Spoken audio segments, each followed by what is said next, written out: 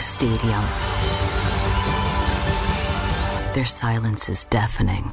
136 Israelis are still being held hostage by Hamas. Bring them home. Coming at you live from DNHQ in beautiful South Pasadena, California. This is Blue Heaven Podcast. You are now home with Dodgers Nation and Jim Beam. Please drink responsibly. We're clapping hands. We're excited. We're also kind of sad, this news, this thing's happening. But I'm happy because I got the legendary DMac_LA over there. I'm Real FRG on Twitter and Instagram. Doug, welcome back. You're back in the zone. I know you had a loving family vacation over the weekend. What? Let's talk Dodger baseball. Cody's on the board over there. More on Cody in a bit. Bellinger. A successful road trip. Dodgers running away with this division. Excited to talk some Dodger baseball. Got some bad news to dive into, but lots to get into. I mean, you got lots to feel good about if you're a Dodger fan right now, but not everything has been figured out before this postseason run. I think in seasons past, Clint, really we kind of knew where we were at this stage. Lots of things could happen at this point. Yeah, I mean, we feel pretty confident about them going to the postseason. Feel pretty confident about where a lot of guys are heading, but there are some things we're going to talk about in 3 Up, 3 Down that is coming up a little bit later in the show. We do have to talk about the breaking news. Yes, there's TJ coming up for the Catman. Tony Gonsolin will undergo the knife. Will have season ending and potentially 2024 ending Tommy John surgery on September 1st. There's also just overall pitcher stuff is what I'm going to call it. And Scott Boras spoke on behalf of Cody Bellinger. And Cody said some interesting things to our friend of the show, Bob Nightingale of USA Today. Before we talk about all that, I got to remind you again, you guys are doing great at subscribing. That means so damn much to us. If you do subscribe, get us to 70,000 subscribers. We're giving away a Mookie Betts jersey. It's real. It's got the 50 on the front, 50 on the back. I hear that guy's pretty good. Might be the National League MVP this year. I'm just saying, throwing it out there. So, and then we know a lot of you watch the show and aren't subscribed. If you just subscribe, it's going to be the same thing, and it helps us out in the algorithms. Get us that boost. Do it for Buddy. He's over in the back. He's having a day. He's feeling good. Noel's not here, so he's stepping up and really locking himself in for justice here in this office. So again, subscribe, 70,000 subscribers, and if we get there, the sooner we get there, we could give away maybe like 87 jerseys or maybe 2. We'll figure it out. But let's dive into the show. The breaking news: Tommy John set for Tony Gonsolin, the Catman, likely out for all of 2024. September 1st, undergoes a knife. Dr. Neil Elatrash. That's the guy you want to go to. Doug, give us some immediate reactions here. It's unfortunate. It felt like it was a formality. We knew it was coming. Now, the only important thing is him getting healthy, him crushing that rehab and getting back out there on the mountain. Yeah, like we talked about in the last few episodes, it really was commendable when you looked at the Dodgers situation where they were dealing with so many injuries. They needed someone to take the ball and eat innings. And unfortunately, I think you have to talk about the split change. And when your best pitch is a pitch that really takes its toll on your arm, it feels like this is inevitable. Like the GM of the Oakland A's, Brad Pitt, likes to say, there's 2 types of pitchers. There's pitchers that have had Tommy John and pitchers that are going to have Tommy John. And it was coming. In the velo revolution that we're in, it's just a part of the game. It's unfortunate. And I think this year, kind of one of the other factors that I've been monitoring this entire season is, look, when you have the incentives that he had in his contract, he made himself an extra $2 million with how many games he's pitched. So, yeah, he was trying to get out there to make himself a bag to help his team win. But for him to be effective, we need to see a 95, 96 mile per hour fastball occasionally. Mm-hmm. He's a guy that really can have diminished stuff and go out there and help his team win. So, yeah, it's going to be a long process, but I think, like you mentioned, Dr. Neil Elatrach, he's the best in the business, and if anyone can get him back on the mound, it's going to be him. And I think he still could be an asset for this team. I said in the last show, it almost feels like when you look at the talent coming out, the Sheehan's, the Groves, even the Gavin Stones, who has looked a lot better. Bobby Miller, it does feel like he could be a guy that's almost a Ross Stripling where he's solid, but does he have a role for this team? Do you look to trade him and maybe even opportunity for another team that needs pitching? Yeah. So I'm going to focus a little bit on the Gonsolin situation because we know we've heard about it for honestly most of the season. Like, he's not bouncing back well. Something isn't right. Dave Roberts had talked off and on about it. They've been, as they usually do, real close to the vest, kind of gatekeepery about their news and notes. I mean, essentially, you assume they knew this yesterday in Boston. But they're like, Dave did Dave things. He's not going to really throw the news out there for some reason. I guess they wanted to save it for today at home. But you wonder, how bad was this injury? How much could it have hurt him more for the future? Like, did he hurt himself more trying to pitch through this, or did he know, were they being cool about the idea of getting him to that 20 start mark, get him that money, knowing that next year's kind of a wash? So there's some questions. I'm sure we're going to get some answers out of it.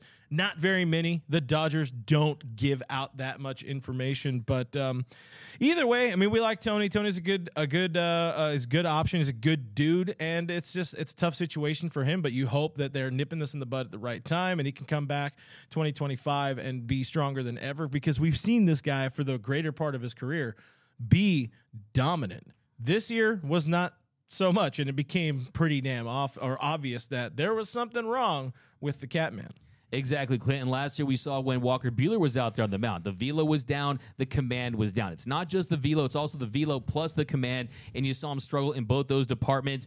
And I think for Tony Gonsolin, he's someone that he realizes the process of, okay, I'm someone who's a converted outfielder. I'm someone that really has realized the dream of being a big league all-star. And look, the reality, Clint, is he's not a bad pitcher. He's a pitcher that was pitching through an injury. And at full strength, I still think he's a number 4 or number 5 starter in Major League Baseball. And guess what, kids at home? That is accomplishment. That is the dream. That is rotations exceeding expectations. So, yeah, I mean, for people to say he's trash, he's this and that, look, I mean, he's going to go to the vet. His 9 lives are up, and he's got to fix that arm and get back to it. And I think the Cat Daddy is going to be just fine. I think for this year, for this team, it's really interesting. I think you mentioned, I want to kind of circle back to what you said about, did he hurt his arm? Now, Dave was pretty adamant. I was at that game in the press conference, and he said, look, the reason why we kept giving the ball and running him out there is we felt like it would not increase the risk of injury, would not further damage his arm. And you would have to believe that they probably knew that going in, but it also felt like, look, if I'm a pitcher out there and you look at the state of Major League Baseball, it almost feels like an inevitability.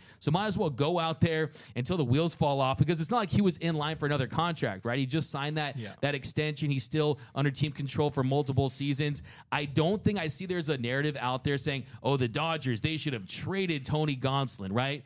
Well, look, here's the thing. This Dodgers organization, they're in the business of making trades. Part of their model for success is developing prospects, not only to use them as key contributors, but also as trade chips. Yep. And you don't want to sell off those damaged goods, right? You don't want to sell that car that's a lemon, right, and have it come back to you. So I think for them in this situation, they realize this probably was something. And look, if anything, this organization, they've shown patience. They know the deal.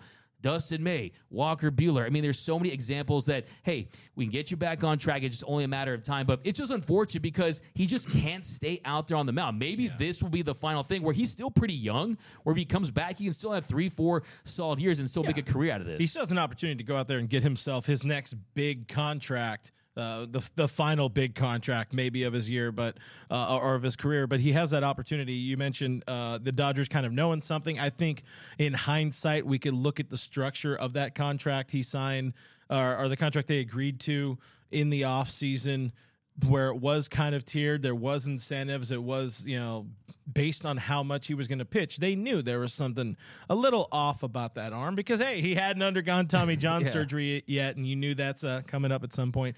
I also have to note, very importantly, about 15 minutes before the show, I sent Noah a Slack over here, and I said, I got $1 on Doug saying something about Gonsolin and 9 lives. So nailed it. I know Doug McCain. The great Catsby. Look, hey, I actually hate myself, and I'm not afraid to admit this, but you guys know I said that it felt like at some point this season we would see Tony Gonsolin and Dr. Neil Elitroch in a tweet. I hate that. I felt like I manifested this, but look, I mean, when you watch these guys on a daily basis, you don't go from pretty solid to bad overnight. It usually is because of something physical, and that's why I wasn't too hard on Tony Gonsolin. That's why I felt like, look, this was more something physical than this guy, I mean, not sequencing pitches correctly or anything like that. And look, the reality is his money pitch is one that takes its toll on your arm. So, yeah, he's going to be fine. I think, too, like clarity-wise, Clint, I mean, the fact that this is occurring now and you're not kicking the can down the road and saying, oh, we're going to do treatment and PRP and this and that, I think it puts him in a good spot to say, okay, let's further evaluate some of these guys. Ryan Pepio has looked good. Gavin Stone had his best appearance of the year. Even Michael Grove, we don't talk about that often, out of the bullpen as in a piggyback situation, he could be an option as well. So I think just giving us some clarity as to how this rotation and this bullpen picture is going to shake out for the postseason, I think it helps them from that standpoint. But yeah, it's something that it just feels like, can this guy go wire to wire and finish the season at full strength? Yeah. I don't know if we're ever going to see it. I don't know if we're going to see that. Like, looking at this with the Michelada half full, it doesn't really affect this season because we all kind of saw the writing on the wall. Like, this guy is not going to be a postseason rotation starter. Bobby Miller essentially leapfrogged him in the rotation, the top 4 of the rotation there. So barring injury, of course, so knock on desk there. So it doesn't affect the season too much. It does suck, but again, at least it's happening now, and it's not like the Shohei situation where that's getting the can's getting pushed, kicked down the road or whatever. Which I guess we haven't even talked about the Shohei injury, but I think you did a dugout about that. So. Watch that on the YouTube. Subscribe while you're there. Dodgers Nation TV. Cody, what are the fine people saying in the audience? And let me know where I'm looking. A lot of people. You're still looking at. Hi. A lot of people are talking about how they should have traded Gonsolin while his value is still high. Yeah. A lot of people are saying, hoping that Gonsolin gets healthy and everything. And then I think I saw a question about who kind of replaces or gets his spot in the rotation. I guess you guys kind of semi-answer that too as well. Yeah, I mean, that's definitely going to be postseason-wise, and we've already talked a lot about the postseason rotation of late, but that's Bobby Miller. And in the immediate, you're probably going to see Ryan Pepio, who I read something. I forgot who. I don't know who to attribute it to. I forgot who said it, but I think he's back in Arizona right now. Like, they're working on either some sort of pitch or whatever it is, because he's still getting used to that. His off speed, his secondary stuff right now, but that's all we got to say about it. More reactions, more news will be dropping from the team. Dave Roberts, he's doing his daily meeting with the media. It should be pretty much wrapped up now, so we'll find out more. But in the interim, let's move on. Let's talk about more things that have happened already with this team. Had a decent road trip. He took 4 of 6 on the 6-game roadie. Mookie returns to Boston. This is 3 up, 3 down now, by the way, guys. So 3 of the up. One of them, Mookie takes Boston, becomes the new NL MVP frontrunner, and that's just by the odds, not just by our hearts and what Dave Roberts wants. But Mookie he's on a different planet right now, man.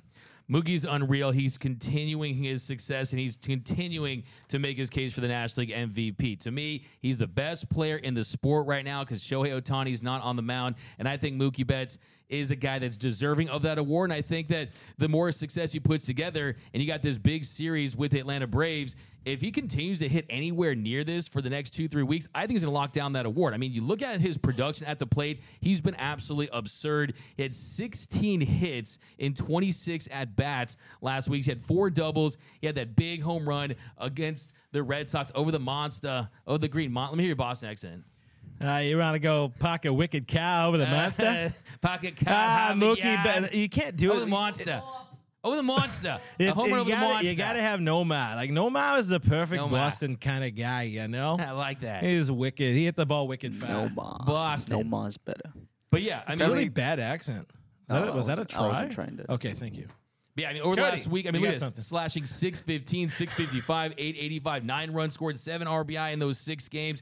He had 2 3-hit games, finished the series against the Red Sox with that monster game. I mean, this guy's an absolute. The 5-hit game against the Guardians. He has 11 multi-hit games. Going in his off. last 14. What more can 7 you say? hits in 24-hour span there in Cleveland. He ran through Cleveland. He ran through Boston. He also said he's getting swole too. He got swole in the offseason. Telling Kirsten he's getting swole, and it's showing. He's not wearing down. He's now up to hitting 315 on the season. 315. Arguably, I don't know if it's better than his MVP season in 2018. He doesn't want to say that, but you look at the numbers, it's kind of better than his 2018 season. I think he's absolutely he has trending another that month. way. And I think, too, when you look at the home run ball, the way it's valued, and you look at his versatility, what he was able to do for this team, especially when you consider their offensive lulls, really, he's picked it up every single time. They had an issue, you go to Mookie Betts. And also, just in August, a 260 weighted runs created plus. So he's 160% better than league average. 8 bombs, hitting 464. And I think there's no question he's the best player in the National League. I think he's already passed Ronald Acuna Jr. Said it 2 months ago. Braves fans, they were after me. Blah, blah, blah. Stolen bases, blah, blah, blah. Talking about running. Now it is like the freeze in Atlanta, right? And Acuna Jr. was the random fan. Mookie is freeze. Pass him up. He's got that pole position for the MVP award. great And tweet. he was absolutely made the favorite by Caesar's Palace at minus 135. He is the favorite officially. And Mookie said, Clint, it'd be cool to win. It'd be super cool. I'd be lying if I said it wouldn't be cool, but the number one thing is winning the World Series, winning the division, and playing well. You gotta love Marcus Lynn Betts. He stays saying the right things every time. Also, shout out at Noah Cameras. He said it's the most valuable player, not the most valuable stolen baser. Is that what you said? Something about there. So follow at Noah Cameras. You can't get him to 5 followers. You can't steal first base, right? You cannot steal first base. And Mookie, he Ronald gives that Acuna production. is having a phenomenal year for sure, but the numbers have tapered. As where Mookie picked the best time to have a great series. All eyes were on Mookie back in Boston, and he showed out. He showed up. He showed out. He did everything right in Boston, and he put himself right there at the top of that MVP vote. Not only, in Vegas, but more importantly, in the eyes of the voters, because they're stupid. And they look at things that's like, what I'm worried about. Mookie played real good in Boston, MVP. Yeah, and he's got a month. He's got a month to keep it going. But I think you bring up a good point. As far as it is a campaign, it is a true race. And when you have these races, it's those moments, it's those narratives. And I think having a big series the way he did in Boston, the big ovation, getting a little bit emotional. There's pretty much the glass you ever see his eyes in a moment like that. The fact that you have the Jet Passes of the world tweeting out information, those things matter. I also, too, want to point out, I love what Mookie's saying, as you mentioned, as you pointed out, that, he's always saying the right things, right? Winning the World Series, winning the division. But no, winning the MVP matters. Becoming the first guy since Frank Robinson to win. That does mean something, absolutely. The MVP in both the leagues, the obvious one. Also, just the 19th player in history to win multi-MVPs, would be the 15th MVP in Dodgers franchise history. I think it'd be massive. And like I said, the reality is, if you look at Ronald Acuna Jr. and Mookie Betts, and you don't read their names, you just read their statistics, Mookie Betts has had a better season. I mean, Mookie Betta, exactly. A 7.3 F4 to Ronald Acuna's 6.2. Weighted runs created plus. Mookie's at 173. Acuna Jr.'s at 162. He is slipping. Mookie is just better. It's like, forgot about Dre. Eminem had the best verse, right? Forever, Eminem had the best verse. His verse has been better this year. He's got that main character energy. That's why he has 35 Denzel Washingtons on the year, and I think that he is going to cement this MVP award. I think it's a statement against the Braves. He's going to show the world that Marcus Lim Betts is the best player in the National League. And importantly, Braves coming to town this weekend. This is where an MVP can be won or lost. Because let's not forget Freddie Freeman and Mark Olson or Matt Olson. I don't know. Mark Olson. I keep following my boys at MLB on Facts, and they always put Mark Olson. So I'm just gonna call him Mark Olson. Love those guys. It's all lies. But hey, hit that thumbs up button. Because we know 400 thumbs up, 400 likes on this video, Doug's going to do a shoey because he's a sick monster. 400, I will do a shoey. But also because Mookie Betts deserves to be the MVP. Cody, what you got for me? We have a super chat. Oh, it's not on here. I think Gary might have cut that because we had. Shout out to you, Pitbull. Wait, that's who gave us the super chat? It was Pitbull? Yes, sir. All right. We have Seth Gerbil. What up, Seth Gribble? He's always rocking with us. It went somewhere. Seth Gerbil says for $4.99, Mookie for MVP and Padres are officially dead. Not a bad week. Hey, can we talk about the Padres for a second? All right. Always down talking about Padres. Before the season, I definitely picked the Padres because that's what you were supposed to do. And also, I'm a monster, and I'm like, I don't like to be hurt. I'm not going to say it's the Dodgers, and I'm going to get let down. I'm going to go with the Padres. It was the popular pick, but my God, are they falling apart? Like Bob Melvin is just like, dude, there's no point in even looking at the standings anymore. You got Manny Machado beating the shit out of a damn cooler box or a cooler bubble gum or whatever in the dugout. It's all bad there, man, and it's tough to see, but also. Exactly, right? That's the reaction. I think if you're this Padres team, they're learning the hard way how difficult it is to have sustainable winning. And you cannot go out there and buy a World Series team. You can buy the big names and the big brands, but it's on the margins. It's the depth that wins, especially in the regular season. That's why the Dodgers win. That's why they have the formula and the code to win the regular season, because you have that 25th, 26th man. You have the Peraltas and Haywards and guys towards the bottom of that lineup contributing as well as being able to scout guys, develop guys. I mean, look, finding a Brian Brazier and guys like that during the season, that's what you don't see in San Diego. Yeah, you can open up that checkbook and sign guys. Guess what? Dodgers can do that every time. They have all the money, all the resources, right? But I mean, championship seasons are not won in November and December. They're won in the middle of the season with the moves you make. 100%.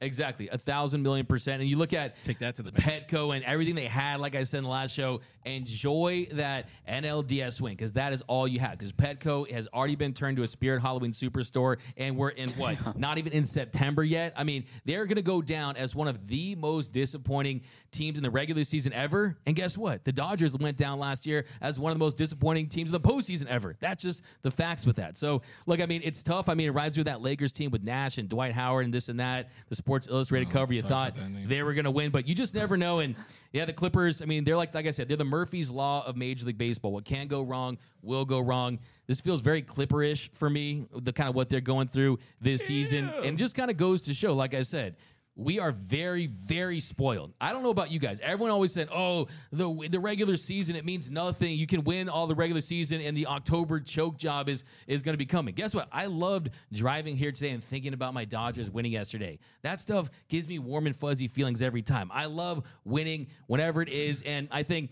just having a good, solid season and giving yourself a chance at the crapshoot that is the postseason is what you want to do every year. And, yeah, I'm very concerned kind of on a deeper level. I think this is bad for baseball, Clint, because I think smaller market teams out there, they're going to be very reluctant to spend, because now they see this is the cautionary tale. The Padres, the little engine that could small market Padres, went out there and spent big bucks, and they're not even going to crack the postseason. Yeah, but the problem with that wasn't what they spent. This wasn't going to be all, this is just us riffing right now, but it wasn't that about where they spent the money or them spending too much money or whatever. It's how they're allocating their resources around the organization. And, in reality, I know something about the Padres, and we've seen what the Padres have done over the last really since AJ Preller got in the mix.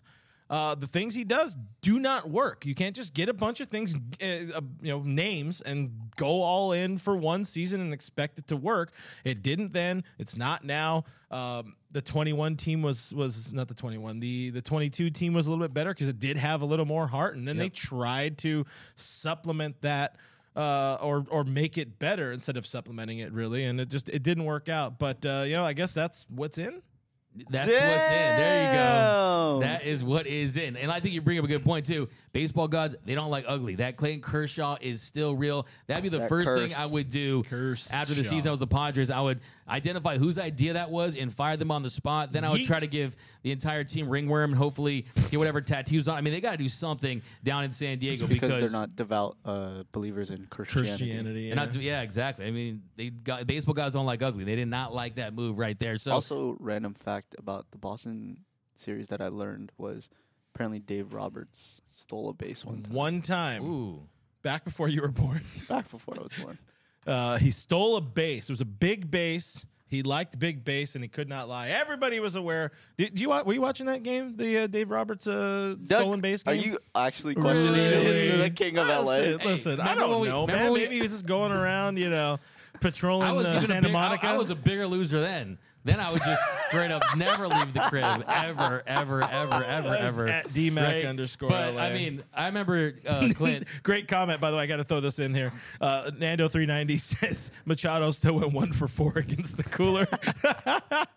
That was so good. Yeah, I mean the melt. It feels. I mean, what is the date separation between this meltdown and last year? It feels like it's pretty close, but yeah, I mean, what can't go wrong will go wrong. But yeah, that stolen base. It's one of the great moments in Game 4 of the 2004 ALCS. All right. Apparently, Dave Roberts stole a base one time. One of the greatest comebacks in MLB history. First team to come back down 3-0. Rivera was on the mound. We'll see you tomorrow night.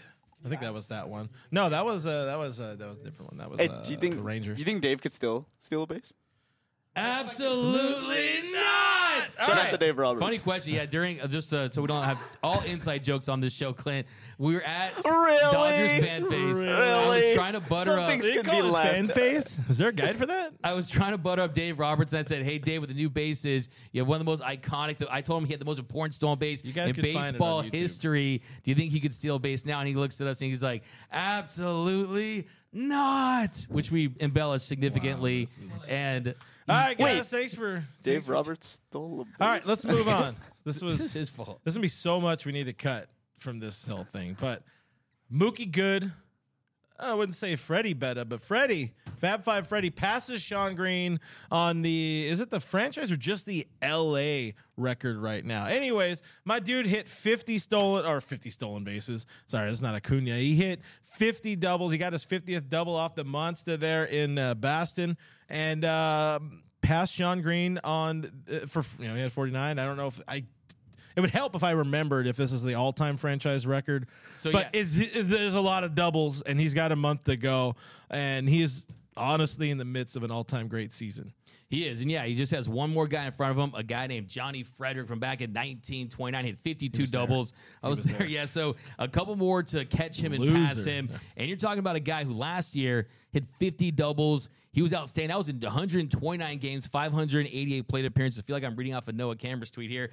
And 50, that's this year, 50 doubles in 129 games, 588 plate appearances. Last year, he had 47 in 159 games, 708 plate appearances. So he has steamrolled past last year's pace. He is going to be the first guy to hit 60 doubles since 1936. And he's someone that, he doesn't take a backseat to anyone. His approach at the plate, using off fields, never deviating from his routine, never deviating from his mechanics and approach. And he's someone that is such a pure hitter, and it's a joy to watch. I want to get your take, though, on Tony Gwynn. And do you hear Dave Roberts said that he's the modern-day Tony Gwynn? I understand the idea of that's a miss from Dave for me. Just because that's Tony F. and Gwynn, man. Like, Freddie doesn't have batting title. Tony Gwynn had 8, which is pretty damn good, actually, Hall of Fame type numbers. Just differences in strikeouts and all of that. Freddie, very good.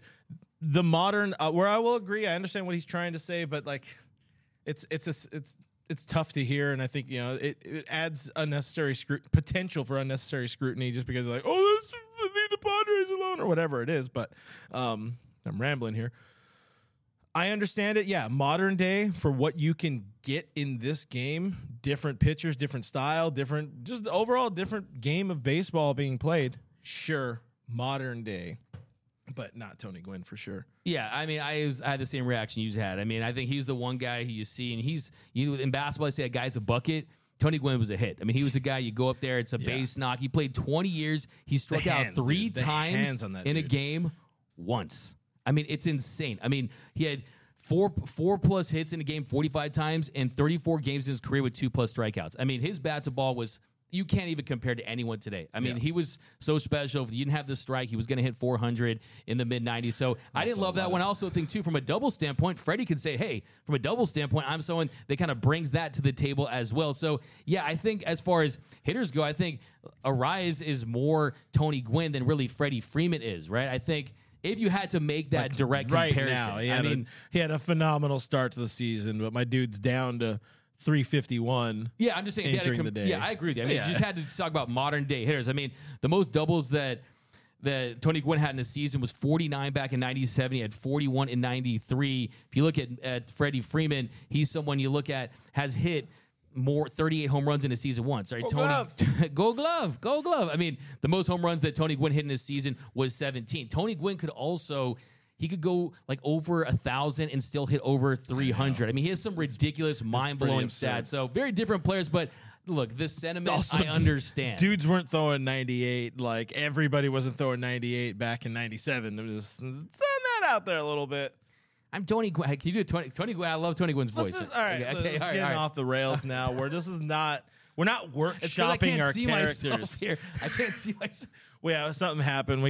Gary, we need to fix the TV. We can't see ourselves. I gotta look at the monitor behind Cody to kind of see what's going on. Final up. Gotta get a little love to our friend Max Muncy. He's on a little bit of a tear. He had a really good roadie, 296. Had 5 extra base hits, 900 OPS. Yeah, you still want to see maybe a little bit better defense out of the guy, but it's serviceable.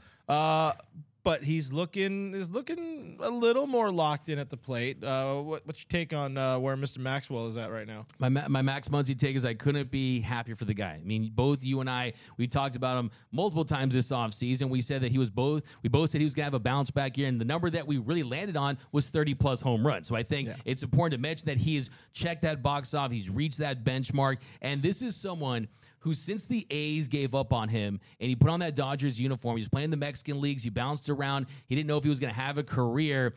They turned him into an all-star, and he's been the most prolific home run hitter. I mean, every single season, save for last year where he was injured, he was coming back from the UCL, and then in 2020 when he had a shortened season where he still was on pace to hit over 30 home runs, he's given you 30 bombs per year. I mean, 2018, 35, 2019, 35, 2021, 36. This year, he hit 30, and he still has plenty of baseball left to play. So I think the main reason why I kind of want to touch on this as well is you can't focus too much on the batting average. I think defense, that's a conversation that I think is the fair point. To me, that's worth discussing because his defense has graded out very poorly, but you can't say, oh, he's a 200 hitter and he's bad. No, this is someone who does a lot that goes beyond just walks. And this is someone who you're talking about, an above average hitter, a 115 OPS plus, and also too among third basemen this year, he's tied for first in home runs. He's second in walks. He's fifth in RBI. His walk percentage is in the 97th percentile. If you look at his hard hit rate, he barrels the ball up 16.5% of the time. That's in the 96th percentile. His average exit velocity, 91.2 miles per hour. His hard hit rate, 47.6%. That's in the 79th and 82 percentile. So when you look at his batted ball stats, they're all above average. And this is also someone that's had a lot of success in the postseason. So yeah, guess what? The Max Muncy bounce back season is here. It's done. He had a bounce back year. I was literally just about to say the good thing about Max and where he's at, and if he can stay on this trajectory, he's a guy you want in that lineup in the postseason because he's done it, been there, done that. The time he didn't, 21, was hurt. That was a bad postseason. Dodgers not better that postseason. You got a Max Muncy impression? I saw.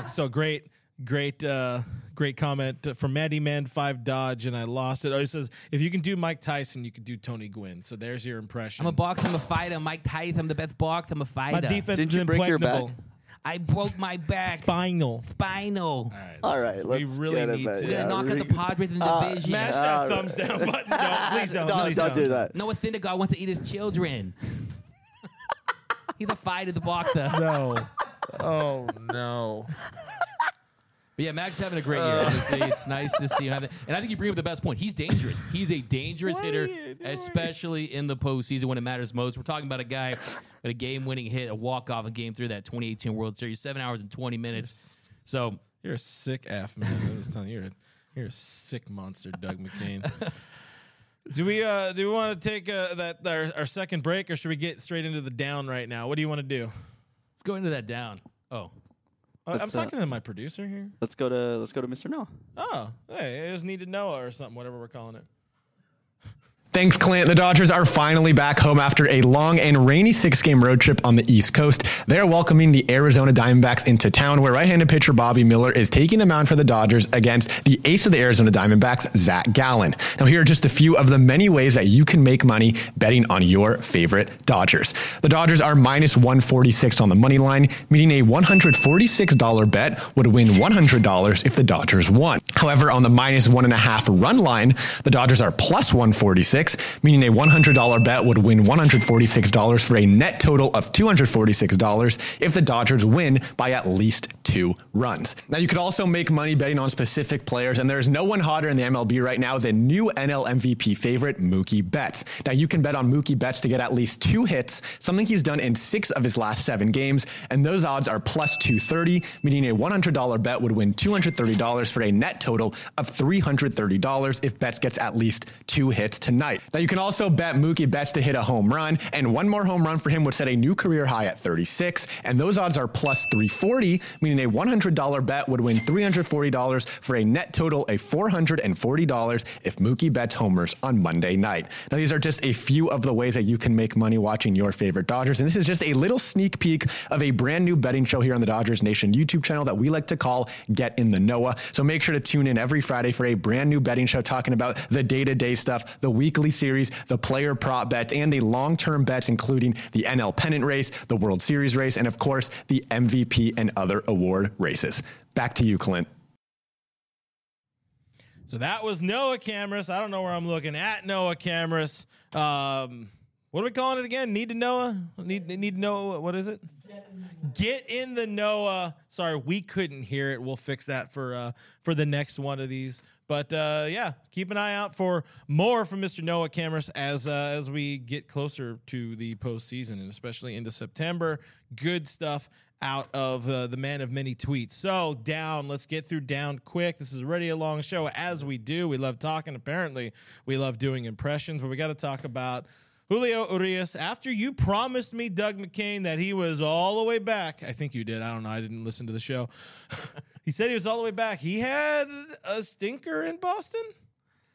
It's kind of a question mark. It sort of seems asterisky because of that kind of fake ballpark. Yeah, I mean, he was pretty much cruising until the wheels kind of fell off towards the end, right? I mean, It wasn't terrible, I think. A lot of people, when they saw that last inning and you give the home run to Duvall, you say, okay, it looks like an ugly outing. I mean, 6 runs and 6 innings of work. You look at that home-away split, a 7.07 ERA away, a 2.23 ERA at home, and you say, okay, this confirms that. But I think with Julio Urias, it wasn't like a light on, light off situation. It's kind of dimming him, right? We're kind of turning that dimmer light on. We're not completely all the way on, but I still think if you look at his pitch mix in that game, he was commanding 4 pitches. You saw that slurve had more vertical break to it. It was a little bit of a different shape than we've seen throughout this season. I think the fastball command definitely was better. And also, just want to point out, too, Fenway Park isn't real, okay? You look at that home run there, and yes, it wasn't a good sequence. There's no doubt about that, but still, that is a home run in 2 places. Boston and Houston, you got the Crawford boxes, and you got the Monster in Fenway Park. So we're talking about a ballpark that was built in the late 1700s. Like, come on, man. They didn't even have meat back then. Like, yeah, exactly. You know, these are grown, big, buff boys. Yeah, no, for sure. That could just flick a little flick of the wrist, and that's a homer. So the main thing I didn't like, my one concern of it is something Dave Roberts kind of talked about. It's like Julio still shows, like, I don't know, I'm not going to call it an immaturity, but he will check out when something doesn't go his way. And that is a problem when we're looking at, like, I know you want him. You have him as your number 1 starter in the postseason, or did I get it wrong? You're going Kershaw. I said Julio just for the sake of the argument. I don't want my number 1 starter in the postseason. I don't want my opening day starter being that guy that, like, I gave up a homer. I'm not going to care about this next batter. Lock it the F back in right away. Like these games mean something, and they're going to mean a lot more in about a month. Yeah, no, I think that's a fair point. I think he's someone that definitely wears his heart on his sleeve. He shows that frustration. You see the way he followed up that home run. He walks Story. He just lost command of that fastball. And usually the frustration leads to poor mechanics, and that's what leads to walks with Julio Urias. So I definitely think that's something he needs to clean up. There's no doubt about that. But I think my big takeaway is it's not like he was getting rocked the entire game. Yeah, I mean, he gave the home run to Verdugo. That was a slurve that he just left out over the plate. That's going to happen occasionally. And Doogie was playing on a heightened level at that point. Like, Doogie was feeling it. Yeah, for he's sure. trying to show these guys, you messed up. Like, no, the other guy's Mookie Betts. We did not mess up. Yeah. And That's a really good that's point. a direct quote from Andrew Friedman, by the way. It's not. Yeah, exactly. If you could, hey, Verdugo, why don't you play me? Look, Verdugo, actually, to his credit, he has been an above-average bat. He, of course, Dodgers won that way. We know that. His problem. He's just not Yeah, Mookie he's Betts. not Mookie Betts. He's not a future Hall of Famer. So, but he's look, aware. It's no fault of his own, but I think the Justin Turner, the fastball, inner half, I don't like the sequencing there. I don't like that call right there. He missed his spot, but still, I mean, we know Justin Turner. We've seen him long enough to know that's his nitro zone. You know that he's going to swing at that pitch. You're going to see that majestic JT swinging. He gave up those home runs. But when I always say, people always say the pitcher's best friend is a double play, I always say is missing bats. And in those situations, when you got runners on the corners like he had, right, and you want to get out of that inning unscathed, well, hey, you got to do it through contact, right? You got to put the ball in play a little bit. You got to get a lazy fly ball. You got to get a ground ball out. The ball's going to be in play, and the more times that happens, it's not rocket science. It's not brain science, right? It's not rocket surgery. Right? There you go. So, look, the reality is you put the ball in play, the more times that happens, bad things can occur. So, in that situation, I think you need to lock down a little bit. I think, too, you're seeing the fatigue. He's still trying to get to that optimal stamina level. I do think the pitch clock still bothers him to an extent. But look, before that, in 3 starts, a 1.44 ERA, multiple starts where he went 7 innings, I still think he's trending in the right direction. It's just kind of that old adage. Just look, Dave Roberts is damned if he goes out there and takes the ball from a starting pitcher, and then it's vice versa, right? I mean, he was cruising. He was under 70 pitches at the time, but let's also forget, I mean, you're kind of painting the narrative with Verdugo, right, and wanting to prove himself. How about that desperate Boston Red Sox team that is trying not to get swept? They're trying to make the postseason, and Julio's out there trying to compete. So I'm not overly concerned. I still think that things are trending in the right direction. I still have him as my Game 2 starter, and the reason for that is, and the reason why I want to catch the Braves is, I want to see Julio Urias pitch at home. And then you go Game 2 and Game 6 in a 7-game series. He's someone that in the friendly confines of Dodger Stadium, keeping the ball in the yard is paramount. And you go on the road to a good thing I don't want to see Boston in the playoffs, most likely. Hey, like I always say, if you want the dub, you got to mitigate the slug. Exactly, You can't give up the slug. Get the T-shirts printed. And, Julio has been known to give up some bomb skis. He's been a little bit better since coming. They got Cody on that one. He's been a little bit better at keeping the ball in the yard, and that's Discovery Zone. If you kids remember what that was back when we were children. Hey, that was a DZ. member berry. That was a member berry. Let's go. That's what I'm talking about right there. That's synergy, boys. Cody, what are the people saying about Julio? And I'm sure some folks have thoughts on Noah's debut of In the Noah. What was it? In the Get in the Noah. Riv says Julio has been inconsistent. One start, he has 10 Ks, and the next he gives up 3 to 5 runs. Mike Sodana is in agreement with Doug, says Julio will be fine. I'm playoffs. I don't know what that means exactly. He's the playoffs, I guess. Some people are talking about Verdugo. Boomer Assassin said Julio needs a Tony Robbins life coach crash course translated to Espanol. That's pretty funny. I like that one. I'm going to make that the Hornito shot taker of the day. Hey, what you know about remembering in the moment that we need a hot shot? So thank you. That was Mike Saldana. Mike Saldana. That was Boomer Assassin. I like Mike Saldana too, and I like Assassin. Boomer Assassin. Always bringing the laughs in the chat. Guys, drink responsibly. Drink Hornitos. O is dead says Julio is a mess. Mike Sodana also said 2 emotional equals Julio. And then Showtime fan said Scott Boras, Julio Urias is super agent. He will demand more money after this season. Yeah, well, the money thing, we're going to have a lot of off season to talk about Julio because he's a Boras guy. He's not going to sign before, December. It's still very much up in the air. I mean, maybe. Yeah. I seen fingers. You have something exciting? We have a super chat. I burped for that. I apologize. Michael Carrillo, $2 said, these lefties in Penn are bad. Will lose us the World Series.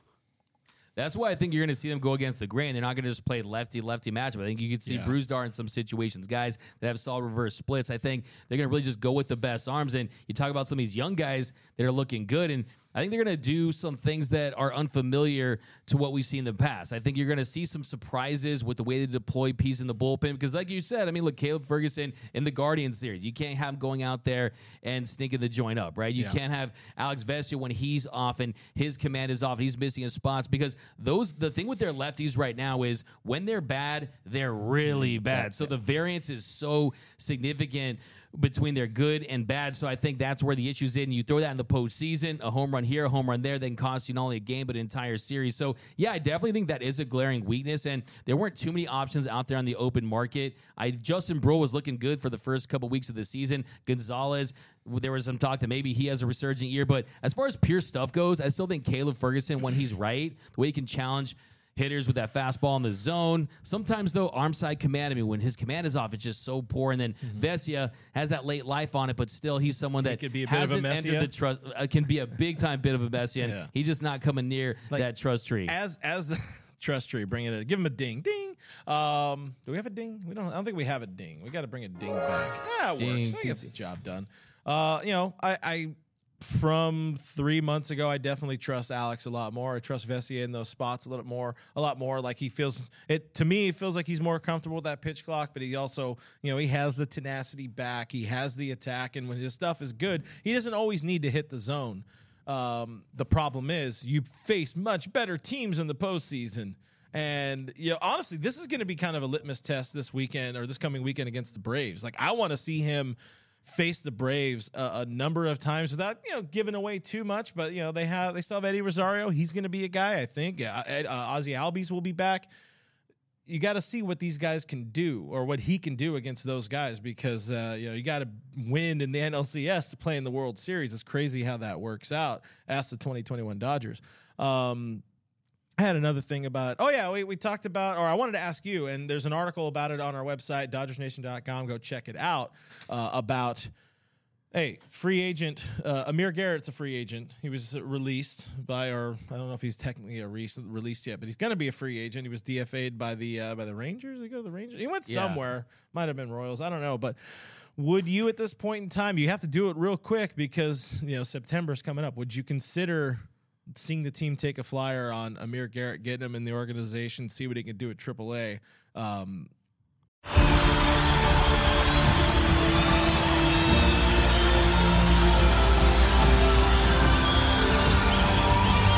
In a roaring stadium,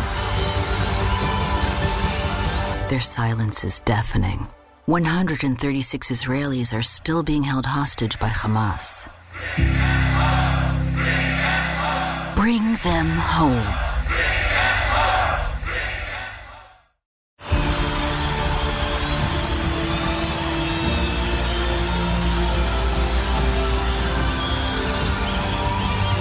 In a roaring stadium, their silence is deafening. 136 Israelis are still being held hostage by Hamas. Bring them home. Really in the next 2 days. I mean, really, it's a low-risk move. They want to go that route. It's a very Dodgers move for them to make just to get them in their system to, like you said, see what they have and really try to evaluate him to give them some depth. And if you can get him right, you can turn him to someone that can contribute. It doesn't have to be in the DS. It can be in the later rounds. If you look at some of his contact numbers, I mean, they're just not really good. I mean, if you look at the exit velocities on them, they're not good. But, I mean, the other thing, though... Brazier wasn't good before he got here. I mean, that's the thing. I mean, what you kind of want to look at with Amir Garrett is the fastball numbers, the velocity numbers. I mean, they're pretty... the first kind of rule of thumb is how does his pitch mix look? How does his velocity numbers, how does his spin rates look now compared to when he was good, right? Yeah. And they're really not that far off. So, I mean, when that's the case... That's when you can mix with mechanics and sequencing and certain things like that. So I'm not totally against the move. Will it happen? Like you said, time is ticking, but it does feel like a very Dodger move to do. Yeah. But it's very interesting, the fact that he's been in street clothes this long. He hasn't really found a team. Maybe he's being very selective and he wants to go to a contender. Maybe he's in line because he sees what the Dodgers are able to do. So, yeah, I mean, I wouldn't be against that. I wouldn't hate the move. I think Amir Garrett, I mean, I just loved him. And the fight, right, when he tells this coach he's going to go. Guardians released him. That's what it was. I probably should look up the exact numbers, or the exact. Guardians have been having a quick trigger, man. I mean, right? They're pulling the plug. We're in the band. Hey, we didn't even talk about Syndergaard or Noah Syndergaard. The show's already going very long. We don't need to Thursday get much into Syndergaard, but that's funny. But yeah, I would absolutely consider. I mean, the counting stats are decent. You got 3.3 ERA with Syndergaard with that guy we're talking about, Amir Garrett. The WHIP definitely a problem, but put your faith in Mark Pryor and the pitching factory. And I would personally like to see a three lefty bullpen just in case. And this is a guy who's done it at a high level for a long time. Hothead definitely has some baggage that comes along with him, but Amir Garrett is also a fun player to watch pitch. Maybe it's too much of the same of like a Vesia type. I don't know, but hey, just do what they did with Brazier. Throw a cutter in there, call it a day. Yeah, I mean, he's always someone that struggled with walks, right? It's always been his bugaboo is the walk rate being sky high. But look, I mean, the strikeout rate when he was at its best, you're talking about being north of 30%. At 25% this year, it's not too bad. I mean, the BABIP number is pretty consistent, right around league average. So, yeah, I mean, expected numbers aren't great. But like I said, I mean, I'm all about adding depth. And you've seen the reclamation projects have success. And usually it's not when they're coming off of injuries like Noah Syndergaard, who was a thud. Thor was a thud. But guys like Ryan Brazier, who are still their arms intact, it's just about tinkering with a few things. So, yeah, I would love to see a possible addition if they think it can help this team, or they could say, okay, we have enough of these young rookies, these young guys, these guys that are most likely to be starters for their career, but we're going to use them in different situations because we know their arm talent, they have plus arms, and that's something that's going to play up. Yeah, Dave Luna said should have picked up Amir Garrett like yesterday. Hey, there's still time. Yeah, let them work. They're working through, Tony Gonsolin's arm falling off right now. So finally, the last two things, we're going to have it a twofer, but they're kind of the same thing. David Peralta, Jason Hayward, bit of a funk last few weeks. Did the clock strike midnight? How concerned should we be about this? Noted Dodgers expert and insider Doug McCain. Yeah, I wouldn't say it's too big of a concern. Last week, Hayward, he had 214 with a 429 OPS. If you look at Peralta, his numbers weren't great. He had 420. He hit 143. He goes 2 for 14. But I think the key word there is you're talking about 14 at-bats, right? I mean, these guys aren't everyday players. They're not thrusted in these situations every single day. And I still believe that, yeah, look, these are veterans. You're talking about mid to late August. I don't think this takes away from what they've done this season. I still believe when you look at a combination of what they can do on the field and in the box and the intangible benefits of what they bring, look, I still think that they're going to have success. I've been saying all year, David Peralta is going to get a hit that's going to change a series, and it's going to be unexpected, and he's going to get a walk-off. I mean, you saw the Jackie Robinson day, he gets the walk-off after Vargas got that double, and then Outman was on base. So he got the big hit against the Arizona Diamondbacks. So he's someone that has the presence about him to say, okay, I trust him in a big spot. He's got that two-strike approach. He can get his bat on the ball. We know what Jerry Harrison Jr. likes to say, contact is king, right? He's someone you can trust in those situations, and I'm not sure they had that guy last year, right? So Hayward's the one that I think, look, I mean, he's hitting the ball so hard still. And it's maybe more bad luck. It's a little bad luck. And, like, if you look at his swing, too, I mean, I got to give you a lot of credit, too, because you said that Hayward was going to be a reclamation project that was going to work out. I wasn't as high on him as you were. We had people in our comments calling him hay-washed, right? They were done with him. They thought it was a lot of nothing, but he ended up being a guy that's been consistent. And if you look at highlights from yesterday versus the beginning of the year versus spring training, he has been able to keep that swing consistent. And he told us during spring training that for him is he knew that there were going to be some lulls. He knew there were going to be some slumps, and the key is just kind of minimizing those slumps. So as long as he's consistent at the plate, I don't think he's going to fall out of it. I think he's going to hit a bomb in the playoffs too. I mean, I think guys like that have been around this league for that long, you put them in the postseason, then their adrenaline level goes sky high. They all want to win not only a World Series individually, but as a group. And I think those guys are kind of, when you look at the back at this team a couple years from now, maybe Hayward's back because he's already gotten paid. Peralta's, I think, someone they can get a deal with another team. But I think they realize that this group, this nucleus, they're not going to be together for much longer, and they want to really finish on a high note, and that is win the World Series. So I think they're going to come back strong. So not overly worried. Put it out of 5. It's a bad week, couple of weeks. I mean, you're not going to stay. I mean, James Outman had 2 terrible months and kind of came back, and now he's somewhere floating in the middle. Nice game there to end the series in Boston. So as long as Hayward's swing doesn't get too long, he's going to be fine. Yeah, because before we saw him this year, I mean, that swing was longer than a CVS receipt. I mean, now he's shortened it. Now he's going for the contact, and I think he's in a much better place. Yeah, sometimes you just got to let Doug cook, He's got to let him cook. What do you think about that? Let him cook. Let him cook. That's Hey, crazy. thanks for joining us. Appreciate you. You got anything in the comments exceptional? Should we move on right now? Because again, I think we're already at like 50 some odd minutes, and we have to talk about Cody Bellinger. So should we just dive into Cody Bellinger? I'm sure there's gonna be a lot of conversation Put about your Cody Bellinger thoughts in the comments. belly thoughts. Let's talk about Cody Bellinger. So Bob Nightingale, friend of the show, put out a column in his USA Today, as they call it, and Scott Boras, super agent Satan, he had some words. He had some interesting words, and we'll say.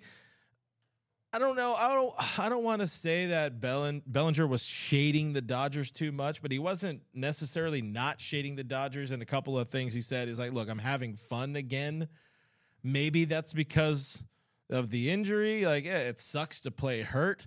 But the quote from Boras Bellinger, he was hurt, plain and simple. He had surgery, and the Dodgers asked him to play with a 35% strength deficiency, which is pulling crap out of your ass there. But he didn't have the shoulder strength. And yeah, he definitely didn't. But it wasn't like the Dodgers were like, you're going to play. They could have found their way around. Maybe it was rushed. It was absolutely rushed in 21, but then it continued on. But also we know we've seen it. Players like Adrian Gonzalez back in the day, Sean Green back in the day. It takes time to come back from that shoulder surgery. So we blowing up these Bellinger comments and Boras comments a little too much, or is this really just him, Scott, putting in the early groundwork for what could be a very lucrative offseason for Cody? This is why Scott Boras is the greatest agent of all time. He wastes no time. His only job is to build up his client. And if I was Scott Boras, if you were Scott Boras, I'd be trying to do the same thing. I think it's funny that you mentioned that number because that's what made me laugh. Where are you getting 35%? It's like a video game character. See 35%? Like, 35. What are you talking about, right? he had hit points. He had 35% health left. I mean, that didn't make sense. He had one more Hadouken left, and he was... Exactly. Yeah. Finish him. Different game. They need to cross over there. But... yeah, I think, look, what I look at, we'll rehearse that one next time. From those comments, though, is when he says he was deprived of the expert medical treatment. That's where I push back. Because like you mentioned, guys like Adrian Gonzalez, guys like Matt Kemp, we know the general timeline when you're coming back from shoulder surgery. You have to basically give yourself a gap year. Right? You have to wait a year to truly return. And that, if you have the best surgeon in the world, right? You have the best medical experts, you can't rush the body, right? This is not something where you're going to have a bionic arm or a bionic shoulder or anything like that. So you had to give him the time. Now, did they rush him back? I wouldn't say they did. I think when he returned, people forget too, he basically had that hairline fracture in his leg that he suffered against the A's. So was that the Dodgers' fault? No, it wasn't. No. Cody Bellinger has been a little injury prone in his career. Like 40, 50 games for that leg fracture. Yeah. What Boras is talking about with the medical treatment or whatever is like, yeah, the lockout played a part for Cody, definitely not being able to stay aboard with the team. Also played a massive part, probably more so played a massive part for Max Muncy not being able to talk because that lockout was real. And I mean, there wasn't even a lockout for between 2010 and 2020 and 21. So I don't know what Boras is talking about there. Yeah, I mean, look, timeline. I don't know. We've had so many things, so many lockouts, so many pandemics, so many world-ending things in our lifetime. Yeah, no, exactly. And I think if you look at Cody Bellinger and the success he's had this year, yes, he's been really good. I'm calling him revenge bod belly, right? You break up and then you hit the gym and you go on, eat kale for like 2 years. You look really good. You're trying to make your ex jealous, you put right? A lot of thought into this, huh? Crazy.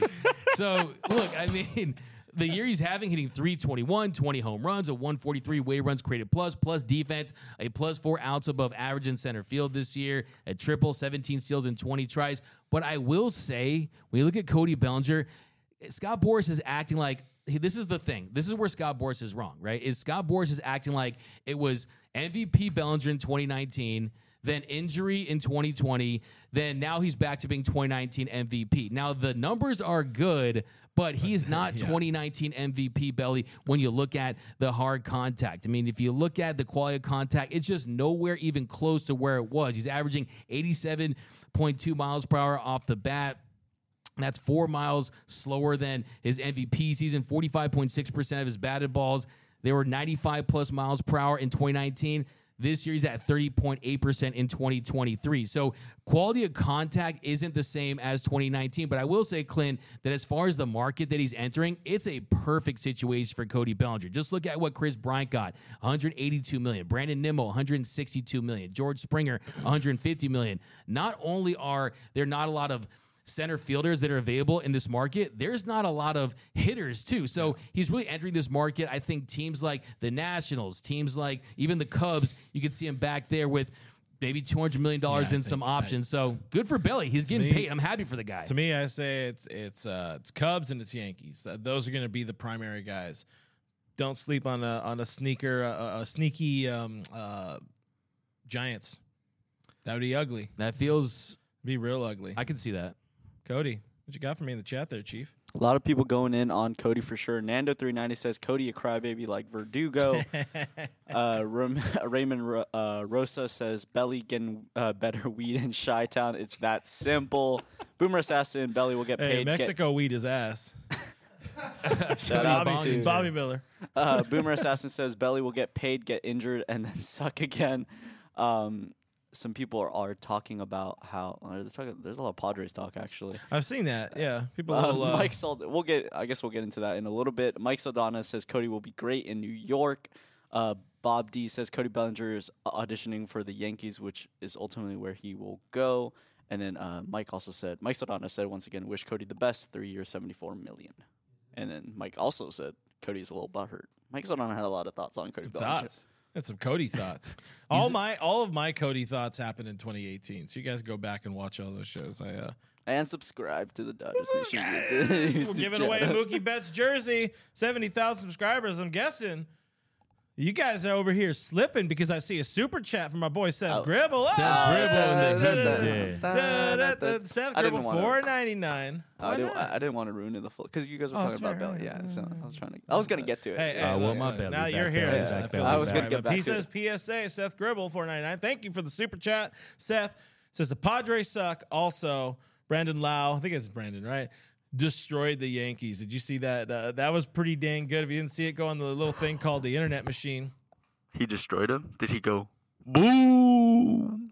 Ooh, Doug, we need a breakdown. What's going on? What? I got one cooking for the Dave. I mean, are you lying? Yeah, I got one. He's like, yeah. I'm totally where Dave's like, F, and whoa, and then he goes, boom. This is a family show. It is. I'll go around to saying F. Okay. Can't go saying F.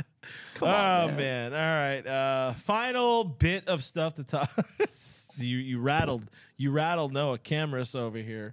Final thing to talk about. I know, Doug, you wanted to talk a bit about. Listen, they're down to Tony Gonsolin. You got a month of play to go. You figure you're going to see some Pepio and your Stepio. They got about. I mean, depending on who comes back, they have like 5, 6, 7 starting pitching options to get through September. Factoring in some, what am I looking for? Factoring in time off, a little bit of not everybody overextending into September.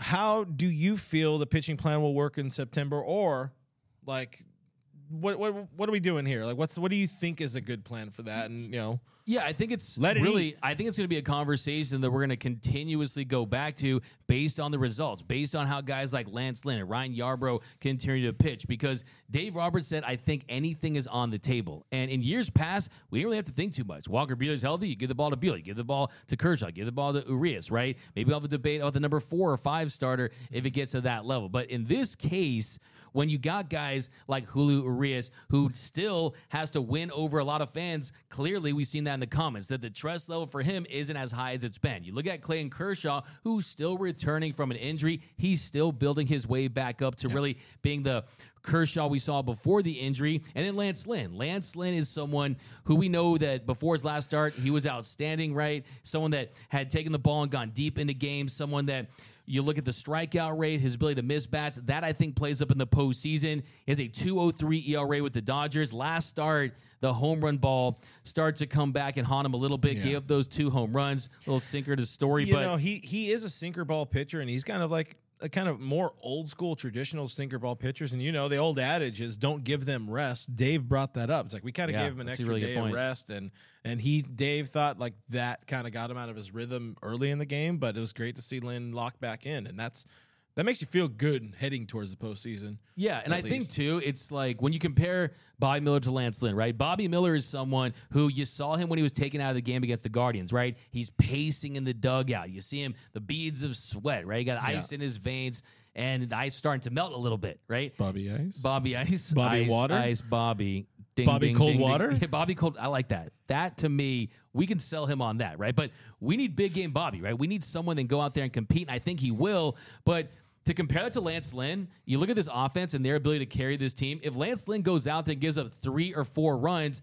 that's fine because we know that he can do that and still pitch 6 or 7 innings. Where if there's an inning where Bobby Miller gives up a few home runs, maybe you start to see the wheels fall off, right? So I think Lance Lynn is still someone that's going to be solid. I think Bobby Miller, he's someone that does he run out of gas? I mean, we're pretty much at the big league level, uncharted waters with him. We need to see him continue that success, but that to me is your 4. But I also think what Dave Roberts was getting into is if you look at the guys that can possibly contribute, right? And you look at some of these younger arms, Ryan Pepio is someone who, he's unproven in the postseason, but the way he's pitching, I'd like to see him out there and get some innings of work. If you look at Emmett Sheehan is someone who explosive fastball, that to me could be a big surprise because you mentioned earlier in the show, getting out teams like the Braves is very different than getting out teams like the Rockies. When you are faced with a potent lineup, you have to bring your best arms to the table. You got to load up. And I think if you're just looking at all these guys as far as who has the best, most explosive stuff, some of these younger guys have that. So I think that there could be some piggyback options that we just don't know about, ones that are going to come as a surprise. And I think Ryan Yarbrough is going to factor in nicely. He's pitched well at 2.35 ERA and 15 1/3 innings of work.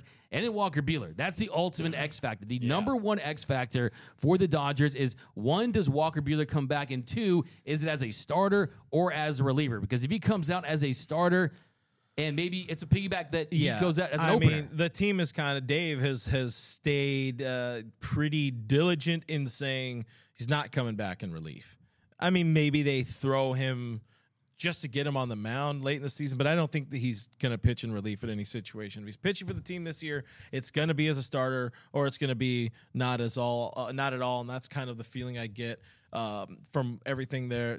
Dave is saying Andrew Friedman did a spot with John Heyman and Joel Sherman on the show podcast last week, and one of the things he was mentioning, it's like, look, we're not. They're, in so many words, they're not overly counting on Walker Buehler. If it happens, he's going to be the guy who kind of dictates that, his health, what the training staff, medical staff says, but they are not going to push Walker Buehler. Next season is far more important than this season. And I would argue the Tony Gonsolin injury kind of escalated that narrative a little bit more as well. Like, Buehler is more important next season than this season. You get Walker Buehler in your rotation as a number 5 guy and move Bobby Miller. I mean, your number 4 guy maybe, and move Bobby Miller into some sort of piggyback role. Maybe that's an option, but they are in a good spot.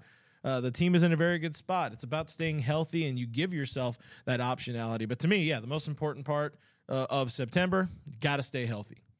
100%. That's the biggest thing, and I agree with you that next year is key for Walker Buehler. And if he does get the team, the entire rotation, no, for sure. I mean, it's going to be a big year, especially with, even if they get Ohtani, he's not going to be out there on the mound, right? I mean, I don't want to look that too far ahead, but you look at Buehler and what he's able to do as a pitcher. If he's healthy, if he's anywhere close to being healthy, I think it's going to be very difficult for this organization to tell him no. Yeah. I mean, he's someone that has put in the work. He already said a few weeks ago that the fact that we're even having this conversation means he's so far of expectations, and it's such a credit to his work ethic and a testament to just him as a pitcher knowing how to work this process. And I think any pitcher that's injured out there, follow the Walker Buehler method, because he's someone that has been putting in the work every single day.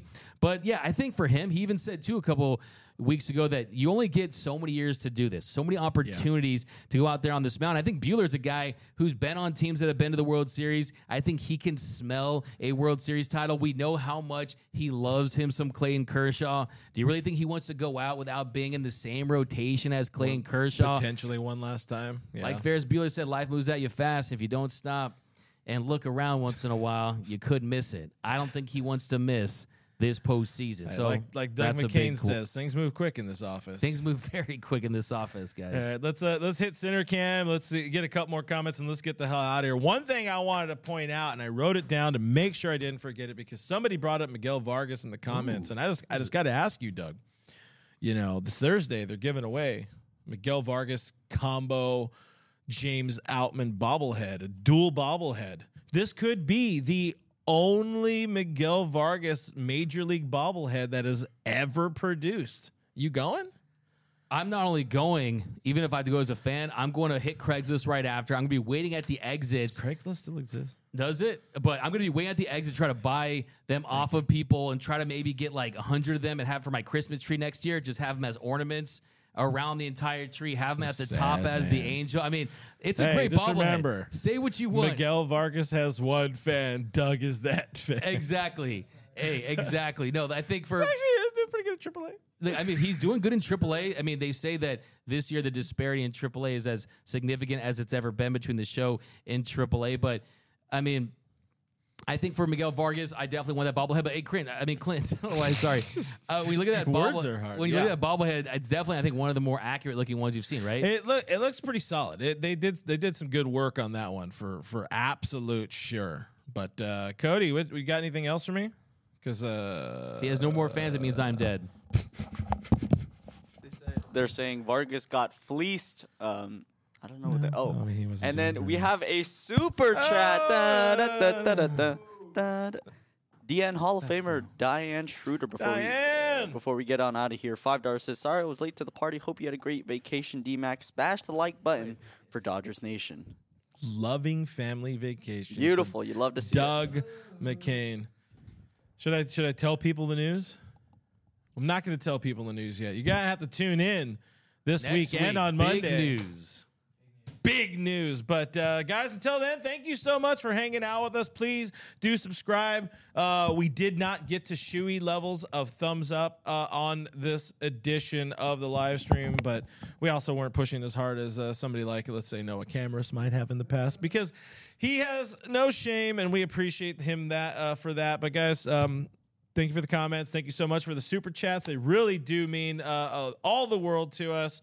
Find us on the internet at DodgersNation.com. Find us also inside the Dodgers.com. We got you covered for your Dodgers news. Like, we live and breathe and cry this stuff, sometimes quite literally.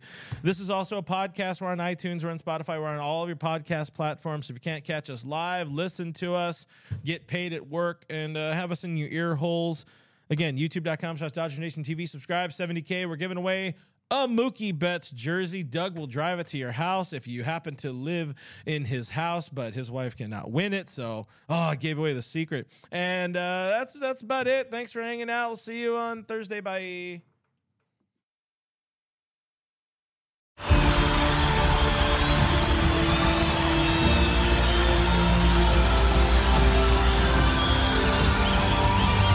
In a roaring stadium, their silence is deafening. 136 Israelis are still being held hostage by Hamas. Bring them home.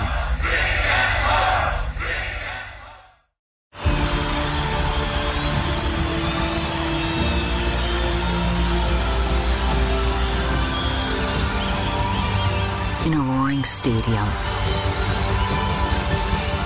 their silence is deafening.